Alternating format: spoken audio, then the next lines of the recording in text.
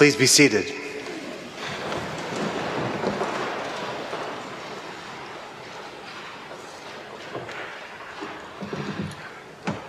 In last week's gospel story and this week's, there are these almost outlandishly spirit-filled conversations. First between Jesus and Nicodemus, and now between Jesus and the woman with no name, the woman at the well, the Samaritan woman, every woman.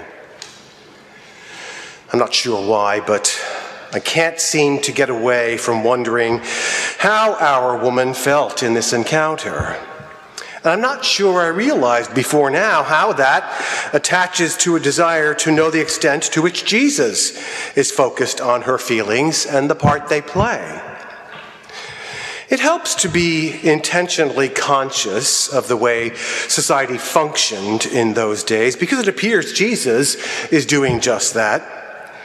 And true to form, from that place of deep understanding, a place of complete knowledge of how fear-based, limiting religious and social systems work, he manages to advance both human flourishing and spiritual growth in her and through her exponentially before our very eyes. In the longest recorded one-on-one conversation he has in all the Gospels. How does her emotional state feature? I feel very strongly that the woman being nameless is an invitation, if not a command, for us to make her our woman, especially this month. For there is much about our woman's experience we will wish to take ownership of. It's about noon, just outside of Sychar. That she is alone indicates that noon wasn't the most popular time for a woman to fill her water jar. What do you suppose she's thinking as she approaches? What could she be feeling? Does she get that queasy feeling in the pit of her stomach as she gets close enough to realize that the man sitting under the tree near the well is a Jew? Does she ready herself for confrontation? What feelings go with that? Do they include a choked back feeling of incredible exhaustion at the thought of having to defend herself yet again? What is she navigating as she screws up her courage and presses on, knowing that the last time something like this happened, it was even worse to come home with no water? Jesus didn't have to be clairvoyant to know she was carrying a lot besides a big jar. Maybe he was smiling as she approached. She'd still have every right to be wary. Lots of men have smiled at her. But what changes in her when he speaks? It doesn't say so explicitly in the text, but it's easy to see her handing him a ladle or something, whatever he needs to drink, daring at the same time to ask him about the power dynamic.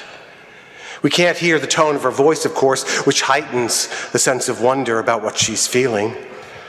If Jesus is smiling, that may have an effect on how she feels, but what happens when he changes gears the way he does? Because he doesn't just change gears, he does a kind of a spiritual data dump. She tries to remain practical, but you don't have a bucket.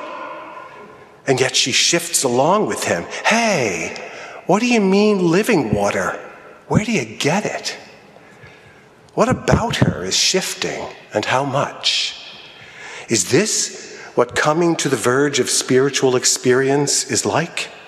Does she see? Can she feel what's happening? What is about to happen? Jesus definitely seems to be drawing her in. Why? These questions scarcely form when he takes another quantum leap. Those who drink of the water I will give will never be thirsty. It will become in them a spring of water, gushing up to eternal life.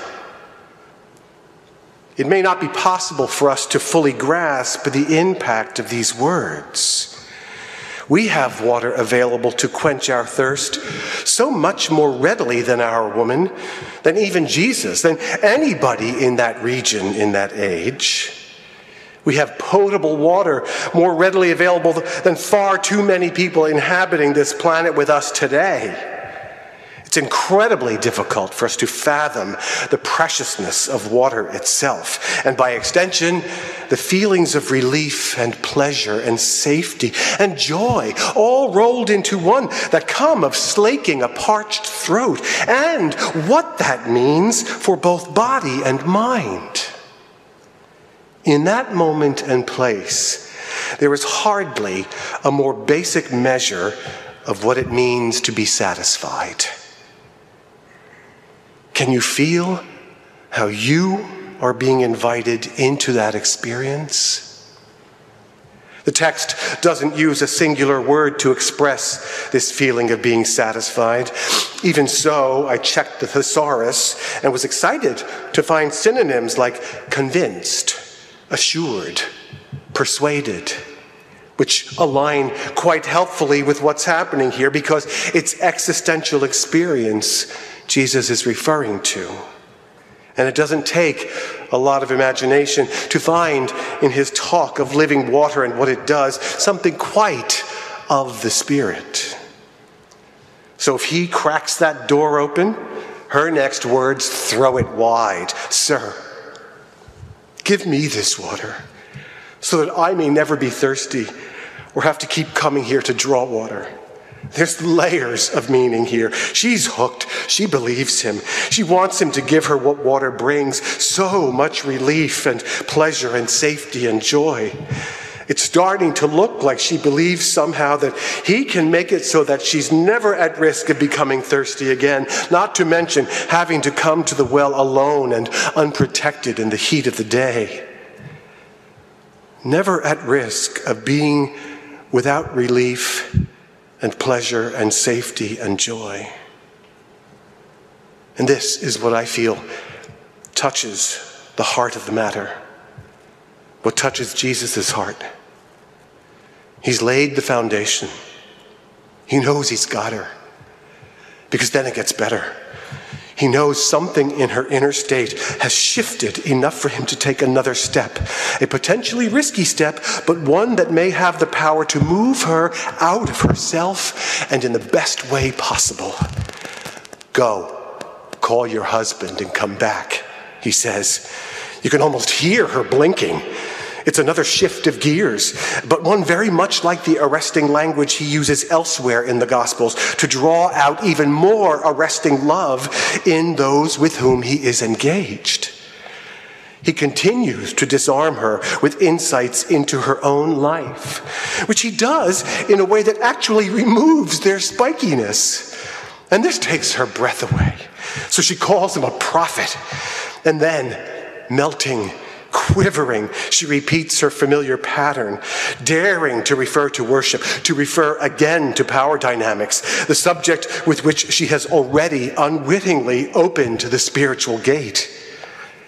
How do her feelings continue to shift as he talks of worshiping in spirit and in truth? She barely has time to wonder how she feels when she hears him quietly emphasize, God is spirit. Compelled for the moment to let go of her feelings, she's just trying to get this straight in her mind. There's almost a desperate quality as, still clinging to her coping pattern, she makes a final reference to power, bringing Messiah into the conversation. I am he, the one who is speaking to you, he says. And this clearly pushes her over the edge in the very best way possible, and we can feel her spirit begin to take flight. Astonishment then rules the day as the disciples return and our woman exits. Whatever has changed in her, whatever feelings she has experienced in her encounter with Jesus have made for elevation, for spiritual transformation. Jesus has dubbed our woman truth teller. Who else has ever affirmed her in that way? And how does that make her feel? Well, apparently it makes her feel like she can even go back to possible oppressors without her jar, but breathless with enthusiasm.